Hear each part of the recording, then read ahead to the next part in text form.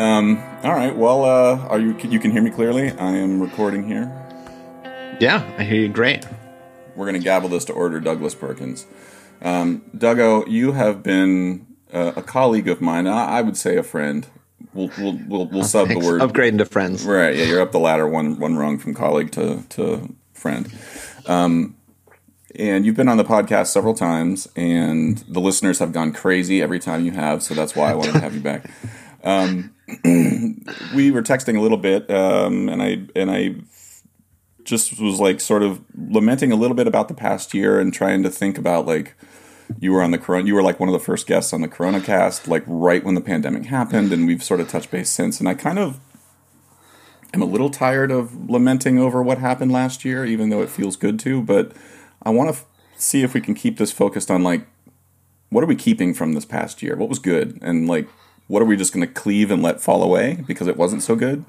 And then look forward to the future a bit. There's not really a question there. It's more of a sort of like prompt on the board. We're framing it. To do our ninth grade English essay test. You know, like, what is why? So with that said, Doug, where's your head been? How have you been? What have you been thinking? I'm good. It's so good to see you. Likewise. And I'm terrified to go back. Someday I'll go back and listen to what the hell we said on that Corona Cast. I can't imagine. I feel like I had a wait and see attitude, but I was also speaking in weeks or month and not years. So my naivete, I just want to go back, one, to see my naivete, and also to see like what it tells me about my personality. Cause I'm definitely a person who's like, we're not going to have the full panic now. We're only going to panic about today's problem. So even if it looks like tomorrow there's going to be a tornado, let's just talk about today. And if there's a tornado, then we'll talk about the tornado. So I'm curious to see like someday, I'm in no hurry to see how we dealt with looking forward then. Well, it's interesting. I'm interested to sort of do the autopsy here on our personalities because you and I we're obviously different people, and we're not actually the exact same person, even though like our colleagues say that we are. I think in terms of our shit giving and the way that we sort of like rib the people we love, I think that's spot on. But and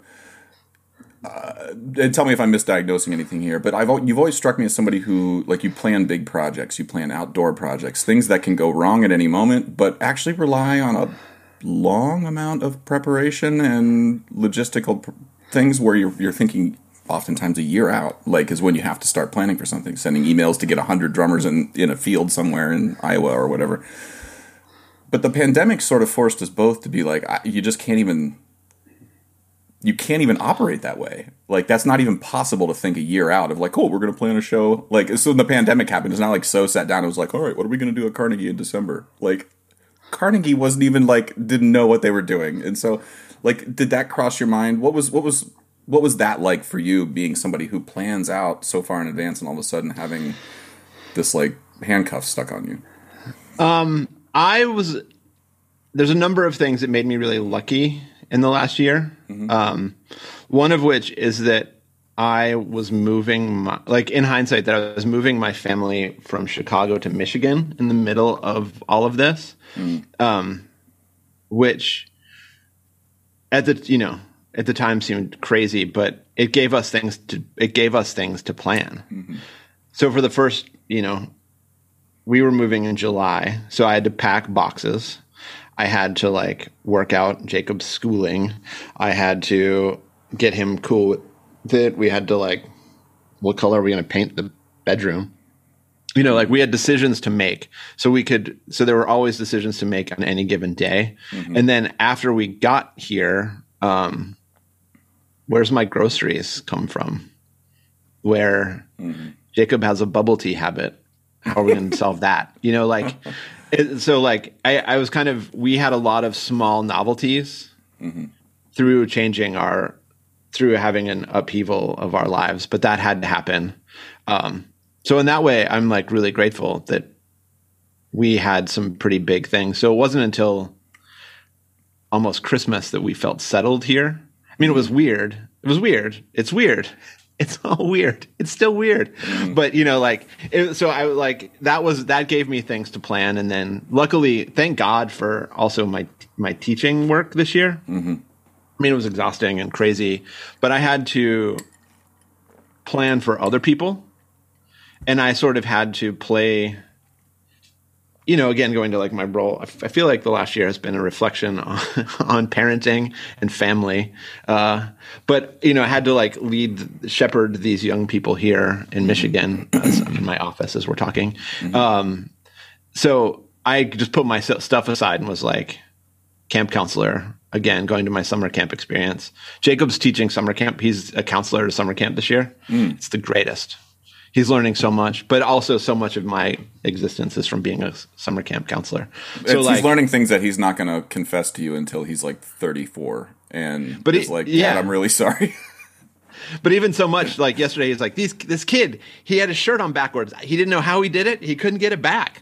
I tried to get, he's like, so I got his one arm in and then he had a panic attack until I got his other arm in and then he just walked away.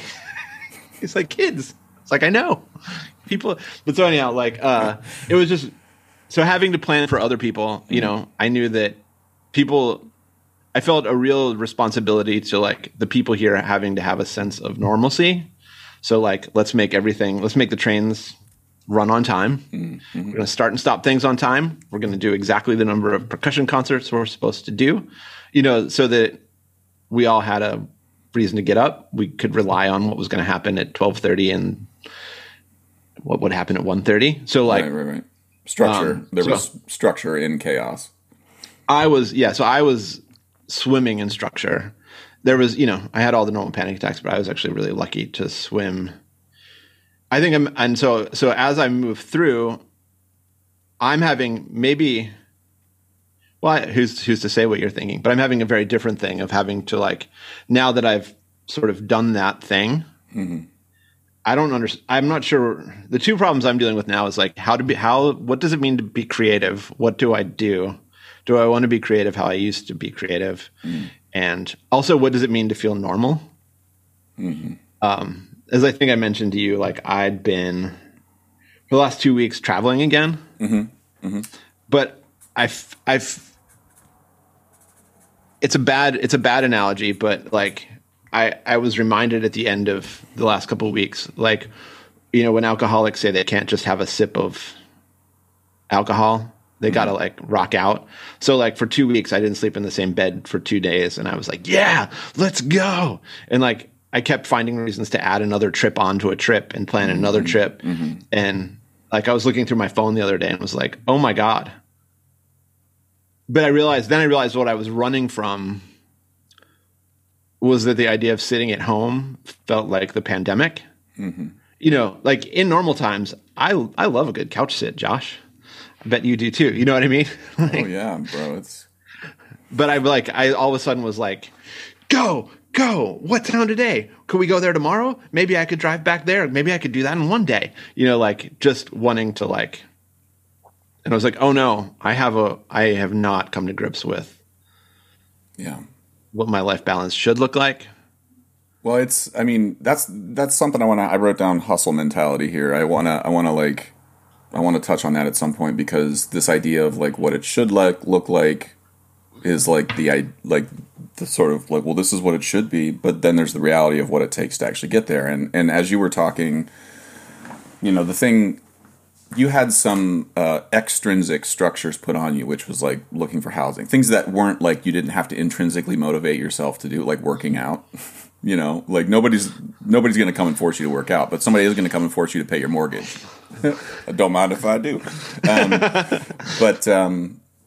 Looking back for me, I think I thought I was somebody who was an extrinsic or an intrinsically motivated person to put structure on myself naturally. Like, meaning like, oh, the pandemic's going to come. So like, yeah, I'm like, I know how to, we did those flower pot conversations where it's like, yeah, you just do a thing. And it's like, for me, I realized after a year now, it's like, oh, wow. The only thing that kept me afloat was doing a podcast.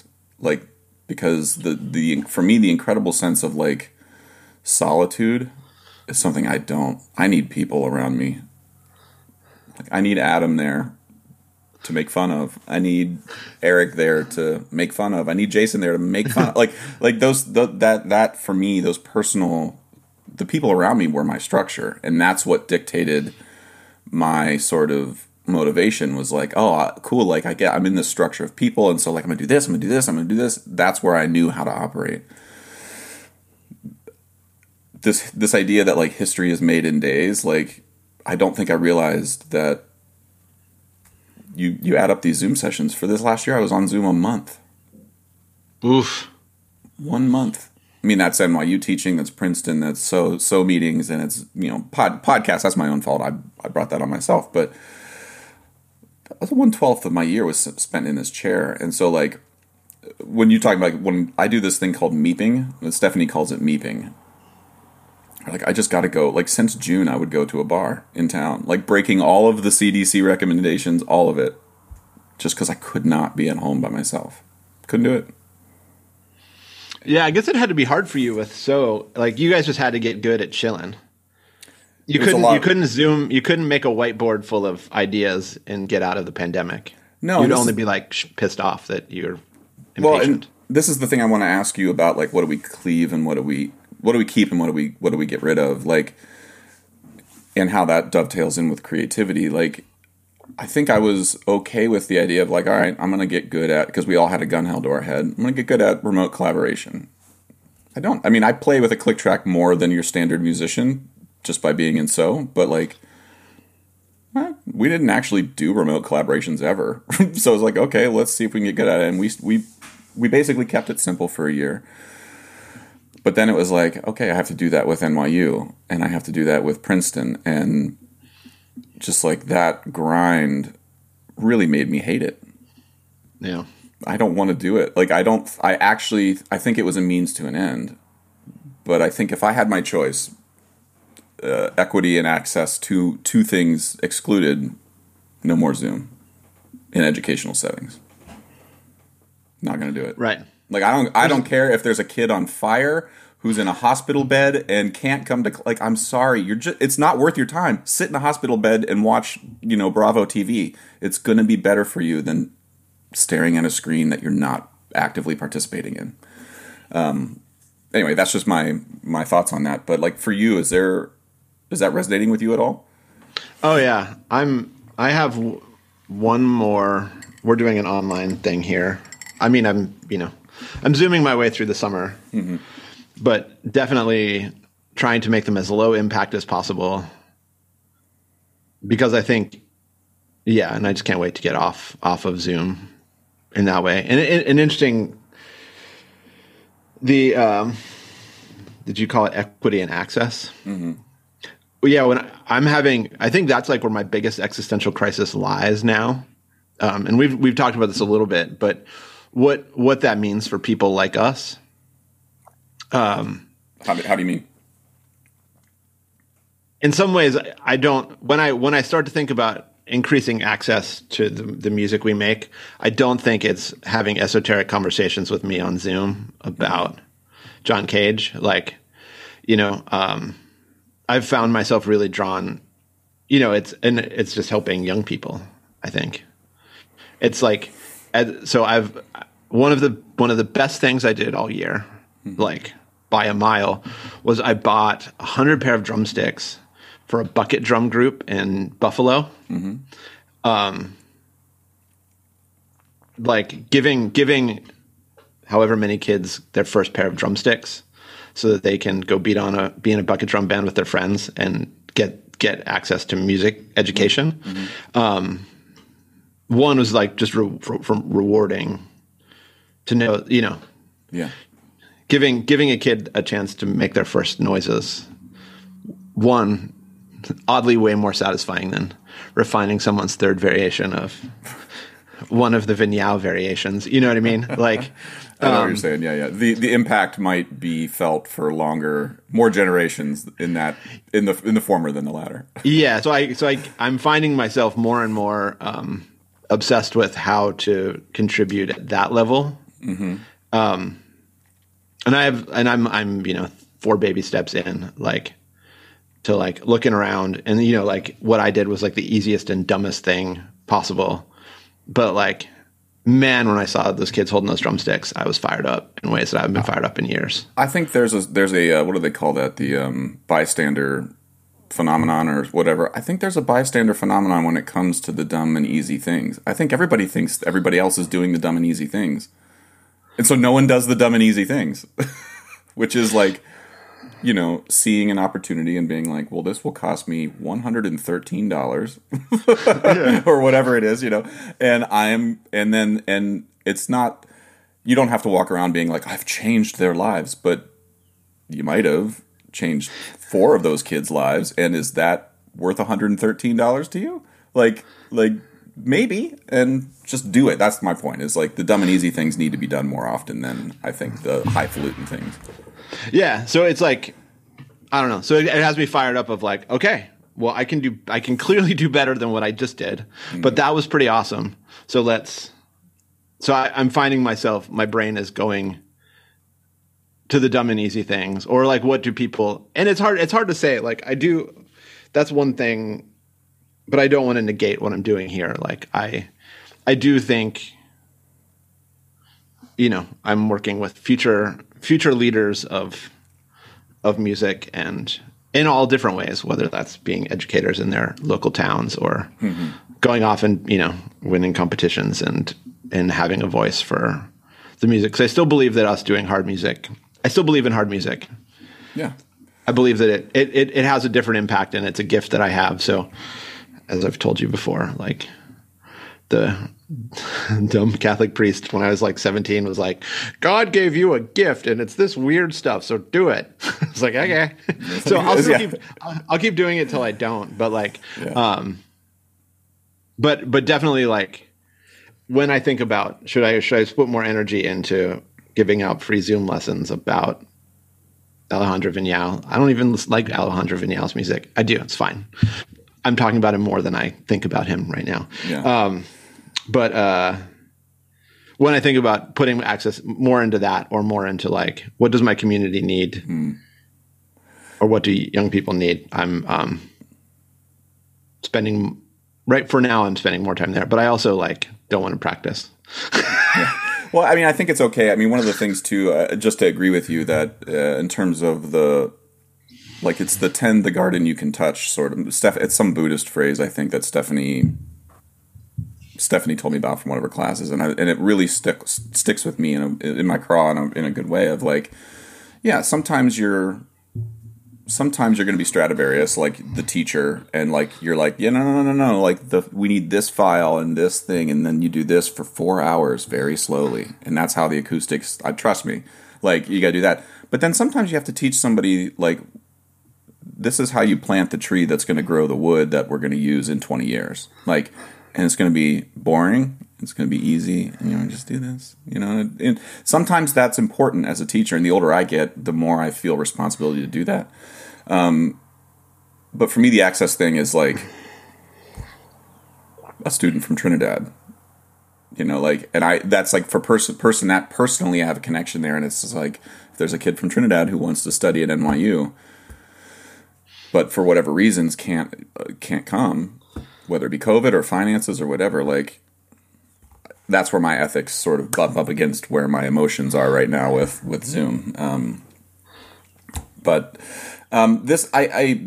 digress. There's not. Well, yeah, no, it's fine. I mean, I think it's like anyone that listening to this, we should, I love talking about, we just have to define our communities. We define them differently. Yeah. And we're moved by different communities. And as long as we're serving them to the best of our ability. Well, that's the other thing. Sorry, that's the other thing too, that this pandemic has actually sort of like amplified for me, is the like, oh yeah, we are a collection of thousands of different communities that all have morally relativistic views on everything. You know, and how those communities function in and of themselves is important, but then how they function with everybody else is also important. And this past year has really felt like, oh wow, it really turns out I think there's some crazy people in my community. I didn't realize that. And maybe this other community that I wasn't, maybe I want to be over in that one more, because they just, for whatever reasons, they see things a little more nuanced or whatever. I just like the death of nuance this year, I think, was really, really kind of that was something that I thought about a lot. Was like, oh wow, you can't, whether it be with students, at least in my experience, whether it be with students or whether it be with a total stranger on Facebook, there's just no way to drill any deeper than an inch. Otherwise, you're going to be lit on fire by some community that you have no relationship to, and I'm not quite sure how to handle that moving forward. I think I have a little bit of anxiety of like bumping into some of the people that I'm terrified by on Facebook. I'm terrified to bump into them in the green room and not know what to say, and that's a weird, I didn't have that feeling before. Yeah. I'm really curious to see what the next year looks like with everybody. I mean, it was just such a shitty year. Yeah. And especially for, in a number of our,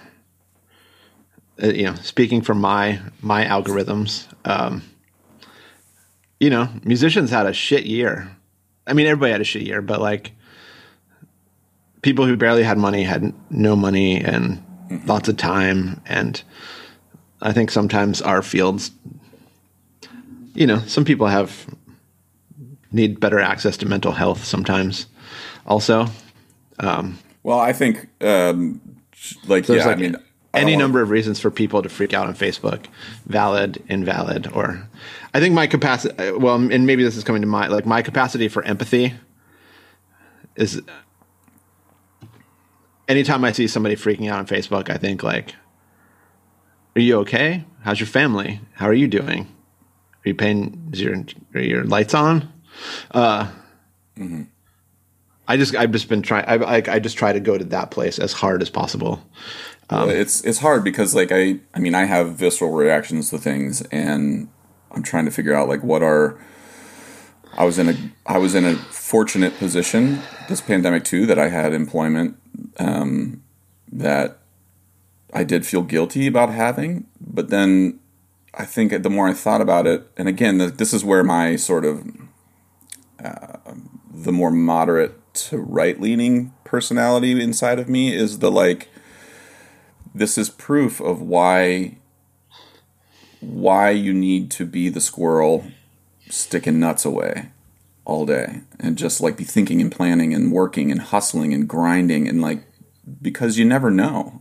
Like, you never know when you stick nuts away, like when you might need them. And all last year, all I did was see Eric Chabich pull out nuts that we had put away 5 years ago, myself included. Like, I was just like, oh man, I'm really glad I stuck this here 7 years ago. For no reason other than I was like, well, I don't know, something might happen. There might be another financial crisis, which was only like $700 billion at the time and lasted like a couple months of real genuine fear. And, this is like, you might die. And so in a way I felt a little bit like, okay, I did good. You did great. I mean, what a gift that the band is still. And I don't. Your jobs are still there. Trying not to feel bad about it, but then also trying to look at friends of mine, students of mine, colleagues of mine who are in a wholly different situation, and not just attribute it to like some mental health issue, but it's like if I'm having drastic mental health issues and I'm secure. Oh yeah. Then. This last year was just a real pinch point for a lot of people. And so I'm trying to identify the fear I have of people just because I saw them on social media. Like, that's not real, and it's not appropriate and not fair to necessarily judge somebody by that. My hope is that when we get in person, I receive the same sort of deference of like, hey, hopefully they're freaking out on like everybody and they forget. Right. They're like, oh, was I mean to you? I don't know. Well, let me ask you before, and I know I asked you to have a question prepared for me just because it's more fun when somebody brings something, but I want to ask you about this. The term hustle mentality and like hustle culture has come up a lot on social media, or just in terms of like people being like, I don't want to practice 12 hours a day. I think that's the old way, and I don't want to have to take every gig, and why should I play for free, and all of those things. And I got asked by a former student of mine, Owen Davis, on a podcast the other day about it. And he was just like, what do you have to say about that? And I was like, I mean, you're asking a guy who is in a position he's in with relatively weak hands and not a whole lot of natural ability to claim that he didn't grind it out for 20 years? Oh, and I grinded it out. I practiced 8 hours a day. I was at the studio at Yale for 12 hours a day, there before everybody got there and left after everybody else left. I took a shitload of gigs for free. I played for tips. Owen, you ever played for tips? I played for tips for years. Like, so was Owen trying to make the case? I think Owen grinds, doesn't he? Well, I don't know, maybe, but like, I think the case is, I think that like the mode of operation, the respect, like pay equity, all of those things are getting wrapped up, which I understand and I'm supportive of. I think if you're playing a gig at Carnegie Hall or whatever, you should be paid appropriately. I say that having underpaid you, my friend, 1,000,000 times to play with So Percussion, but I think it gets conflated with the process. It's like complaining that you don't make money weightlifting, but you don't actually practice any of the weightlifting. You only just go to the competition. It's like, no. Like, yeah, I've played Carnegie Hall, 5-6 times, and I've played 700 other shows prior to that, which made the one at Carnegie Hall as good as it was because I had 700 other at-bats. That's what you're missing. And I don't know how to, like, where am I off base? What have you, are you reassessing any of your hustle approach? Because you're a hustler, Doug. And and you founded So, and that took some hustle. So now you go. I convinced all of So to work for less money than they deserve. The ultimate in perpetuity. The goat of all hustlers. Yeah, I mean, it's a great question. I think for what we do, I think you just have. I'm still a defender of hustling, and just not what. Let me reframe it. That's what I do. I think we're really lucky to get to do this. Like we're in our offices of like, I'm sitting next to like all these toys, which like, 12-year-old me, 18-year-old, 22-year-old me is like, wait, there's like a soundproof room full of like whatever I want to put in it. You're sitting behind your steel drums. We get to travel all over the place. Like, we're really lucky. We do a stupid thing. We're getting away with life to do this thing. And I think the price we pay is that we paid in uncertainty. I think we continue to pay. Me less so. I mean, I'm really lucky where I am right now. But years of uncertainty. Like, is this going to happen? Is this, and even at a smaller level, like So is like 3 years of bookings away from irrelevance. It's not like it's not. I know that's not true, but I know that that's probably what you feel in your stomach. You're like, well, I don't know. Last gig we got on the books is. Well, it's June 2025, and then I don't know. Maybe that's it. It's a symptom of the reality of the market. I mean, like this, like to say that like So Percussion hit a point where the market then was just being proactive about hiring us all the time, and we never had to do anything because we made it. Like that's no. If Jason Truding stopped making phone calls, So Percussion would disappear in about a year and 3/4. Yeah. And that's just the truth. So, and so people need to like understand that that's real. Yeah, and that's you, that's Colin Curry, that's Evelyn Glennie, that's anybody out there trying to do it is in this feeling. So I feel and then also like even I, based on my career, I come up against a lot of people that are like, I want to have my own group or I want to teach at college. And like both of them are devil's bargains. Like, again, I keep saying like Michigan is great. I have no complaints with what's happening right now. But like, even my job at Boston Conservatory, which looked cool, was like a weird part-time gig that was like tenuous. And I was flying from Chicago to do it. And it's like, it's been a series of like, so, and I'm not mad at it. I think it's awesome. And Nancy Zeltzman is going to teach here next year as a guest artist. Like Nancy is going to fly here now. We're reversing the flow. But like, So I think we have to, but it's also the conversation I have sometimes, and I've had this with students recently who some of them are like getting their first college teaching things, adjuncting and stuff. And I think having the but I thought my first teaching job would come with like a welcoming committee and all kind of certainty and tons of money. And it's like, it's not that. It's like, no, there are a million jobs you could get that are better paying than this one. There are a million jobs that pay better than being in so percussion. But we make the choice to do this thing because it's cool. So I guess that's where we should all fight to raise the boat so that we all get paid really well. But that's not for no malice other than there isn't really a market for what we do. We're all doing a really dumb thing. Mm-hmm. So I feel like if you're somebody who's uncomfortable working for less than you feel that you're worth, or you don't want to practice on spec, you don't have to, but you might not. Well, the thing that it's hard to quantify for students, and and again, why I have to be careful using my own experience just because it's anecdotal and maybe it's definitely not applicable to everybody because I'm a weirdo. But the thing you get, I had a friend of mine in undergrad, Jeff Babinski, who talked about the 3 Ps, the people, the pay, and the project. And if nice. two of the 3 of those are met, you should take the gig no matter what. So if the people are great and the pay is great, it doesn't matter what music you're playing. If the music is great and the people are great, it doesn't matter what you're getting paid. But if the people are great and the music's terrible and the pay's terrible, meet them at the bar after the gig.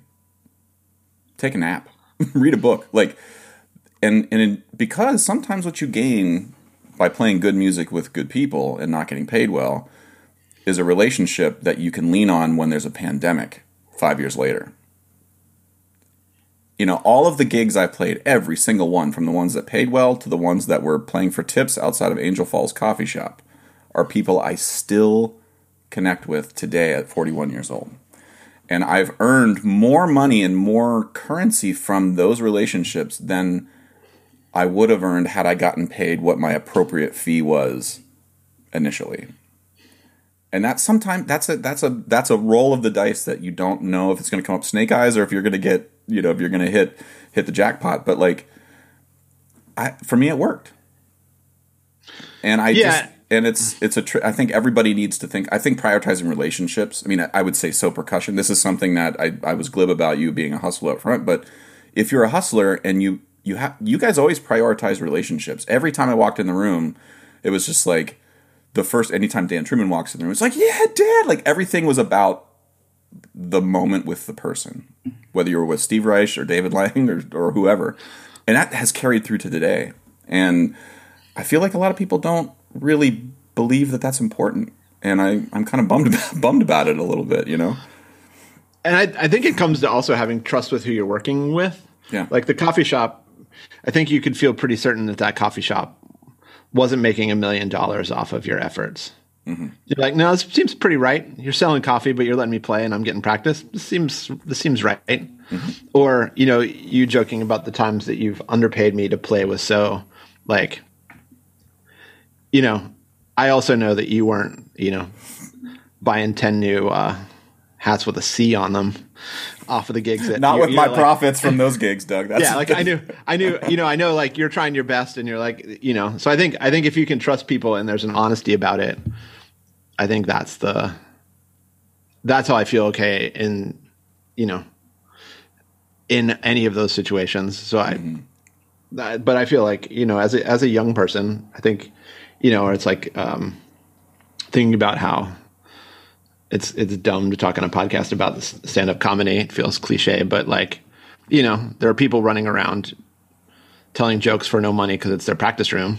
And I think similarly in music, when taking, and I like to talk when I give talks about my time after I left. So where I was taking any gig I could, because I was just I don't know, what do I like about music? So let me play with you. Good, it's like dating. This was good, this was bad, and finding out what I liked and didn't like. And then, and I also talked to students about like, so just take any gig at first and then wind it down. Be like, I only want to play the music I want to play, or I want to play better paying gigs. And so you start saying no until your stock starts falling again. Then you start saying yes more.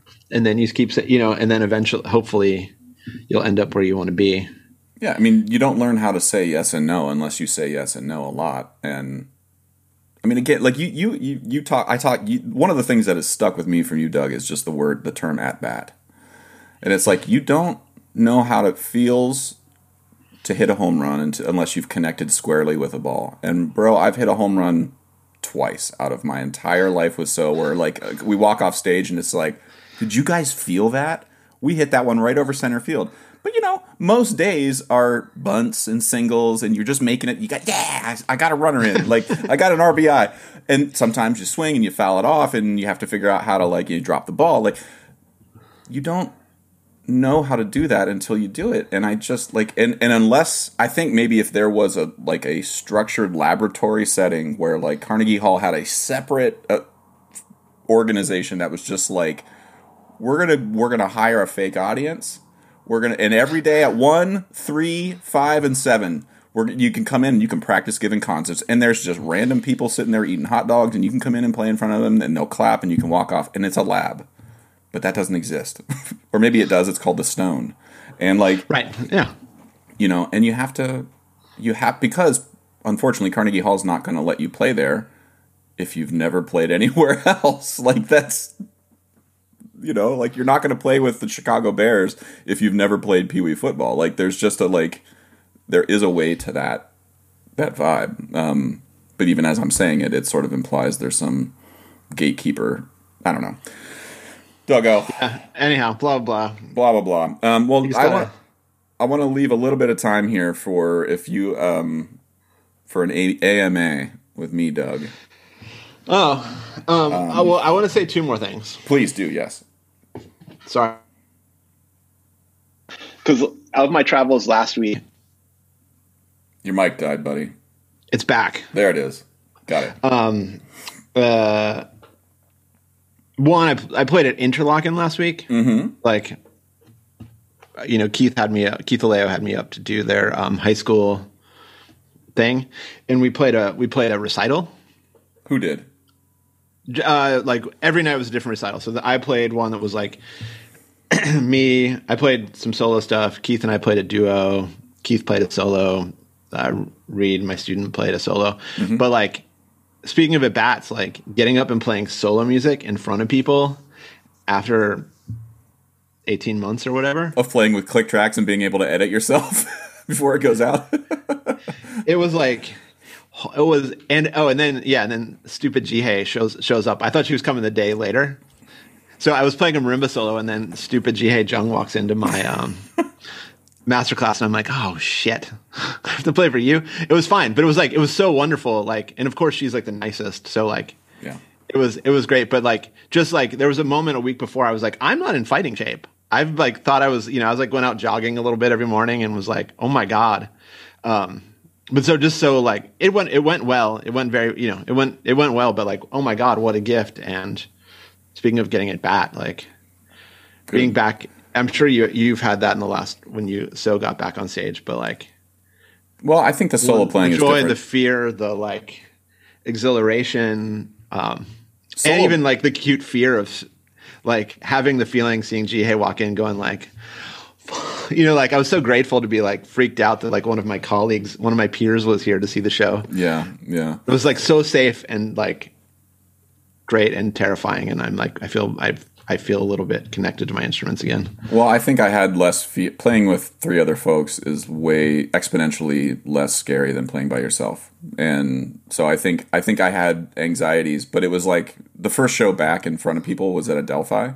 Although it was recorded and streamed live, so there was like the only people in the audience were like the film crew, but we were on a stage and it was like, this is crazy, and we'd be like boom, and we would end and everybody would just, no one would clap because they were on the stream. And and it was a little bit like we would break and then they'd be like 5 seconds and we'd move to the next thing, and we at one point we were just like, hey camera folks, can you would you mind just clapping even if you don't like what we did, just because it really feels terrible.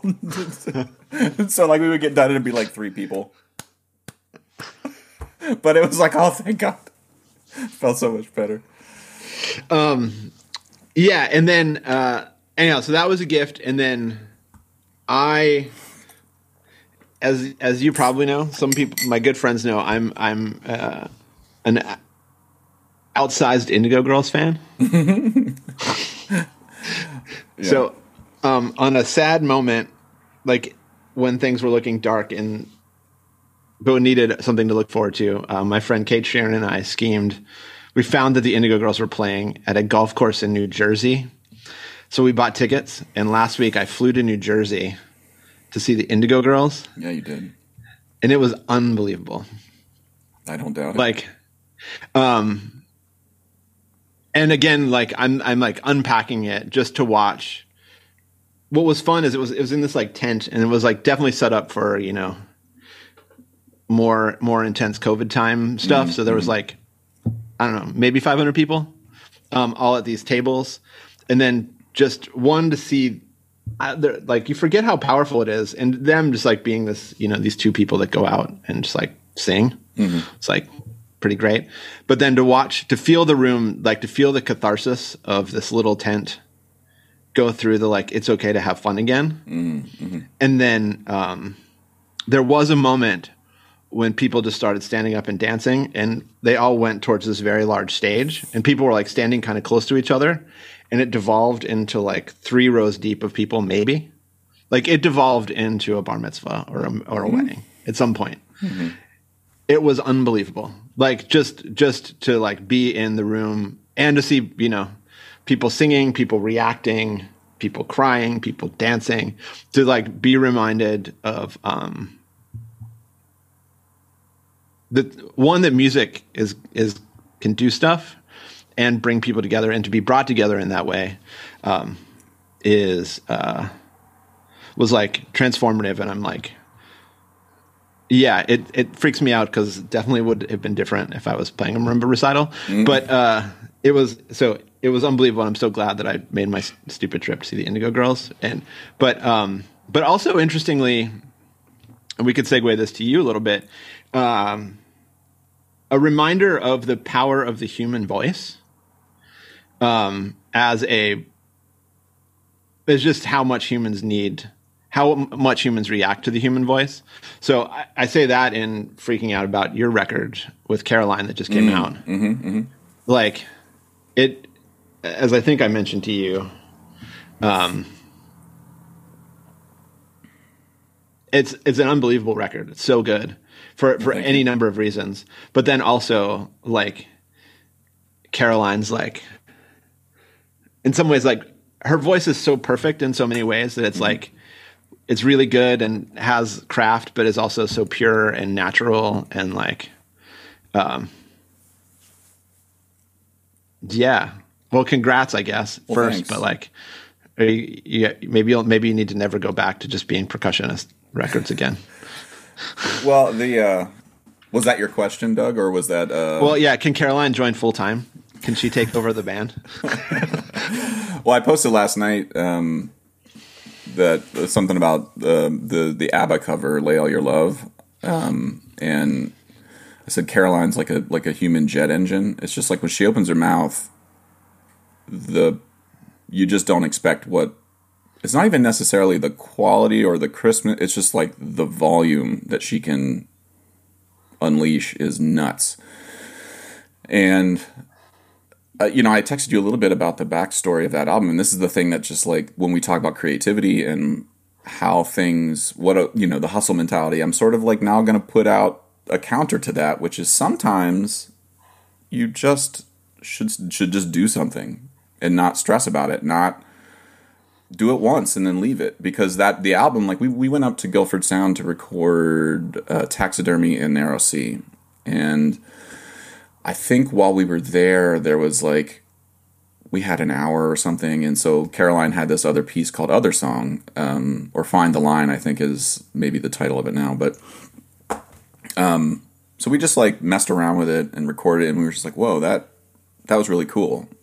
And so then we came into the studio later, like a couple months later, with nothing. Purposefully. Like, there were some sketches, like Caroline's like, here's some chord changes, this, we can try this.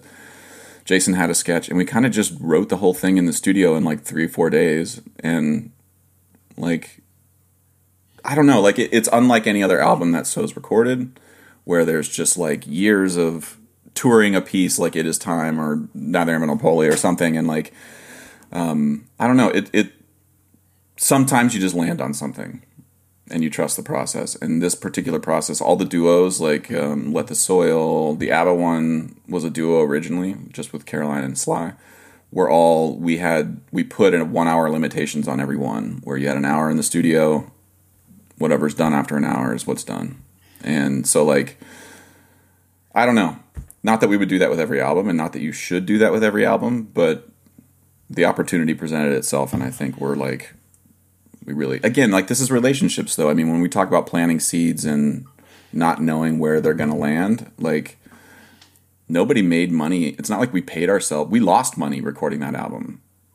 Like, we weren't paid to make that album. Like, we invested in it because of the relationship with Caroline that we've had since grad school, where we were playing in New Music New Haven together. And, like, you know, we were all hustling for gigs and stuff. And now, years later, it's sort of, the relationship has gestated to the point that it is now, in a really great way. Yeah, and we're really pumped about it. Maybe that's what I hear in the record. It's like, there's so many of our friends that are trying to make records that sound like that, or have like that kind of connection or like crossover effect, but it's so up its own classical music ass. You know what I mean? You're like, ugh, this is disgusting. There's something about hearing that record that feels really like, I feel like I can hear the organicism of it. It's just, it's just such a treat. And like, so I'm glad, you know, so to hear you talk about it, that you kind of got out of your own ways and just like, and again, like, that's something just now to reinforce the grind. Like, I don't think we knew how to get out of our own ways until you were in your own way for a long time. Like, there's a lot of albums that we've made, like, where we live. Again, I stand by them. There's other projects that we've done that maybe we didn't record, like A Gun Show. Absolutely in our own way the whole time. Well, or maybe the Amid the Noise record, like, and, you know, as somebody, I was the ass they were trying to get out of the way of when they made that record. But like, you know, it was just like Jay and Sly and Lawson fucking around after hours. Right. That sort of made that happen. And I think that one also resonates in a way, but came from a moment of like, I don't know, I'm done playing basketball today. You want to record some drones? Well, yeah. And again, like, there's other albums I'm really psyched about, like Where We Live. Like, the music on Where We Live, I'm personally very proud of, but it is a hyper-produced album. Like, the tracking on it, the effects, all of it is, like, really hyper-produced in a way that doesn't sort of, like, squeeze out the organicism of it inherently, but it's just, like, it's hidden a lot more. Like, Caroline, you hear her voice go, like, eh, at the end of something, and it's like, yeah, we're not editing that out. That's awesome, you know? And well, it's nice that there's so much trust on that record. Like, because I feel like, you know, Caroline's the kind of person that she could tell me to do just about anything, and I'd be like, okay. You had like such a great team that you were like willing to be open.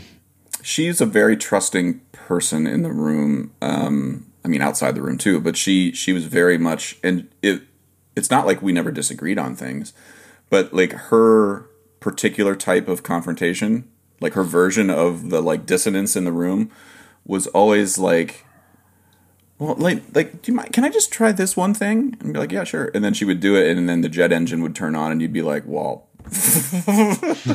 okay, sure, let's do that. You know, like so the dissonance was always sort of followed by a like real skill set to show what it is that her vision behind what it is she was thinking. That's sometimes I don't always have that skill set. I'm like, I think we should try this, and then I'm just like, burp, burp, burp, burp, burp, burp, burp, and like, what do you think? And they're like, let's stick with the original idea, you know. But Caroline, when she would push, I think we all learned it was like, okay, let's trust this because there's a bubble of something that's going to blow up here if we let it go, and it was really, really nice to work with her. And we've joked about like, we should just do that again. Like, let's just go to the studio. But on the other hand, there's a little fear I have of like, yeah, what what if it's like the Freddie Mercury like solo record after he leaves, Queen? Like, look what we did. And it's like, bro, that's terrible. So I don't know. But it was a really great process, so. It's interesting. The one record I recorded at Guilford Sound was the JLA, the Nookswit. Mm-hmm. And we ended up only having one take because a rainstorm was coming. And the only reason we got the record is because a rainstorm got stuck behind the mountain just long enough for us to finish it. Mm-hmm. But there's something in that record I'm really happy at. Like, there's an organicism that came to like, well, I can round off a couple edges, but this is what we got. And did another record of John's a couple weeks ago that similarly just time and money got in the way. So we only had X number of hours. And you get really good at like, you can really squeeze that diamond in the studio, or you can say like, this is what we got. Mm-hmm. Yeah. And you can make beauty either way. Okay. So for you, I guess the question I was going to just ask you is like, is your ship headed in the right direction right now? Do you feel that or is your ship? Do you think your ship's heading in a good direction right now? Not to ask you a horribly. No, it's fine. Yes, I think so. But I will say that wasn't always the case, and isn't always the case every day. And I think I'm of the mindset that like out of 30 days, if 20 of them I feel like the ship is pointed in the right direction, then I have to. It's like flying. Do you have any pilot friends? Eduardo, yeah. So he like you fly with only your controls, right? You put the thing up and you've got to fly in the fog, and you got to trust your controls. I trust my controls. Sometimes I feel like I'm upside down, but that's vertigo, and that's not real, And so I have to trust that. So I would say for me around September, I would say 10 out of the 30 days. Like at the beginning of the school year and just sort of staring down that like entire 9-month strip. Yeah, that was an intense minute. Oof. It was really, for me personally, privilege aside, that was the thing where like when I would log off Zoom, I would just sit like this for like 15 minutes before I could do anything. And I would say now, I'm back to 20 out of 30. And I would say both for So, I think there's a lot of uncertainty that So is sort of heading into this new, like it's nice to feel like you hit all those nuts over the last 16 years. Yeah, but we did this last year. We ate all those nuts. So now I have to go find more goddamn nuts. And those nuts from 2011 were really good. It took a long time. So there's that uncertainty, I think, is the thing. Also realizing that this pandemic was like, that my entire life up to this point, and this sounds like a dark thing, but it actually helped me see it positively. Not thinking as this is like, oh, this is pandemic life, but thinking of my entire life leading up to May of last year, or 2 years ago, whatever it was, as post-pandemic life. Like it was post-1918 life when society blew up. And it took 100 years for all of the, like when we talk about all the structures, the healthcare, all this stuff, like 1918, the Spanish flu hits, 5% of the population gets killed. Not 0.0001%. 5% of the population gets killed. Society basically crumbles and falls apart and rebuilds itself slowly over 100 years, and that's what I got to experience.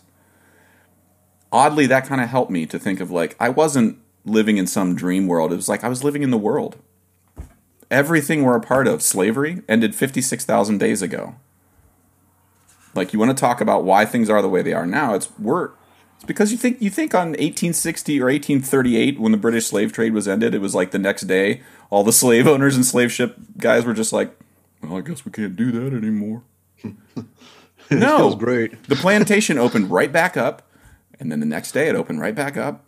Next day it opened right back up, and then the 9th day, a couple of the people on the plantation started being like, "Aren't we free?" And then all of a sudden, and now 56,000 days later, we have George Floyd. It's like this stuff is all connected, and trying to see things in a larger picture as like not a like a sort of flip of the channel, which is what a year feels like. No, no, no, no, no. It was 365 days of decision after decision after decision to pour the rum and Coke and just get through the Zoom session. There's some things that are just, it's important to see and to sort of look at as like a series of decisions that you have an active role in. And so for me, yeah, I think I'm feeling okay about things, but it has not been without its darkness. Did I answer your question, Doug? Yeah, sure. No, it's good. Mostly just checking in. Like, it makes me happy to hear that you're excited to see the So team again, and that like that's an ongoing positive. Right. Yeah, for me, the biggest takeaway was people. Like I made a decision in June when George Floyd actually, or like end of May when he was murdered. Like the stress of everything that was happening online, the way my community was communicating, all of it. I was like, I actually think it's better to get COVID and be around a bartender and just chew the fat with a bartender I don't know than it is to sit at home and be afraid. I can't do it.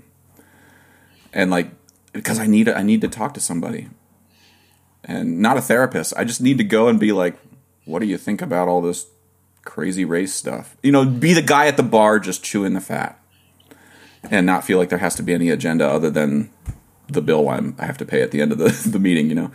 And I think that taking out of it, that's when I hear people talk about like, well, I'm not being paid enough. It's like, okay, but what if you're like me? Where if someone told me I could get paid $1,000 to play a 1-hour gig with a total asshole, or I could pay $1,000 to play a gig with Doug Perkins, you should take the other gig. I'll write a grant to pay for the gig I'm playing for Doug. But my point is like at the end of my life, I know now after this year that will have been a wise choice. Yeah. Despite whatever hardships it brings me now financially. So anyway, take that for what it's worth. But when are you coming to Toledo? You coming to Toledo anytime? Not Toledo, Akron. I got too excited that you'd be that close. Are you coming to Akron anytime? I am actually going to see my mom. We are going to have some Penzo's Pizza, baby girl. July 6th to the 9th. I'm coming home to see my mom and my uncle. Nice. And it's been a hot minute. It's been almost 2 years since I've been home, and so it'll be good. I'm looking forward to it. Nice. Well, I'm sure you're busy, but if you're not, let me know, because I could, I like to travel. I could. How long of a drive is it from Ann Arbor to Akron? I think it's like 2. Oh, okay. That's nothing. I mean, I commute 4 or 5 hours at a pop, so that's nothing, bro. Yeah, that'd be great. So that'd be good. You'll blow me off because you got shit to do, but All right, Doug. Next Tuesday, I'm flying into Cleveland. If you'd like to meet me there, I'll fly in around noon on Tuesday. We can meet for lunch. Next Tuesday, the 6th. The 6th. That might be possible. I'll run that by. As long as I don't have to pick Jacob up from camp. All right. Well, Dougo, I have to say, it's a real treat to see you, my friend.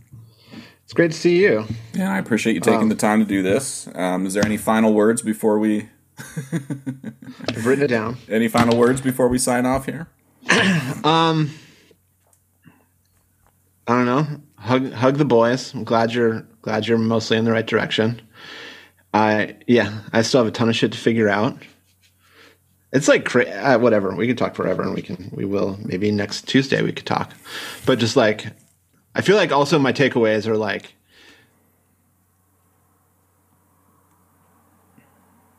yeah, I feel like I think a lot smaller now. I think like I'm more aware that your family, like, as you know, family is important, and like every day I wake up next to a wife, and that is,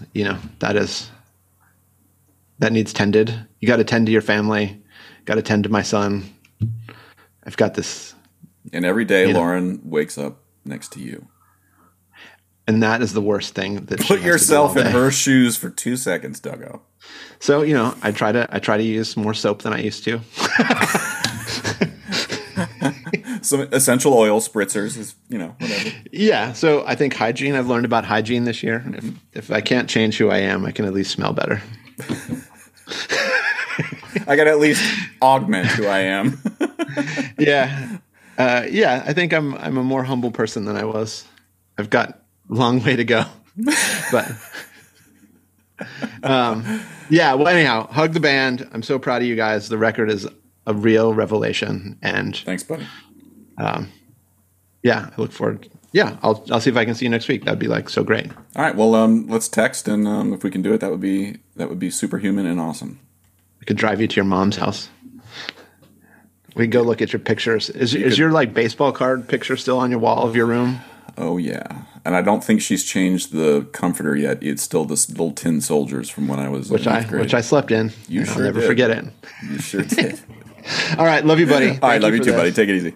All right, see you. Okay, I hope you enjoyed that conversation. This podcast is brought to you by Liquid Drum, liquiddrum.com down in Waco, Texas. My good friend Todd Meehan runs an amazing percussion company down there. Great merch, great content. Check him out, liquiddrum.com. Also, Kyle Dunleavy, dunleavypans.com, DUNLEAVY pans.com. Kyle Dunleavy makes and builds all the steel drums that I perform and teach on, in percussion, as well as at NYU and Princeton.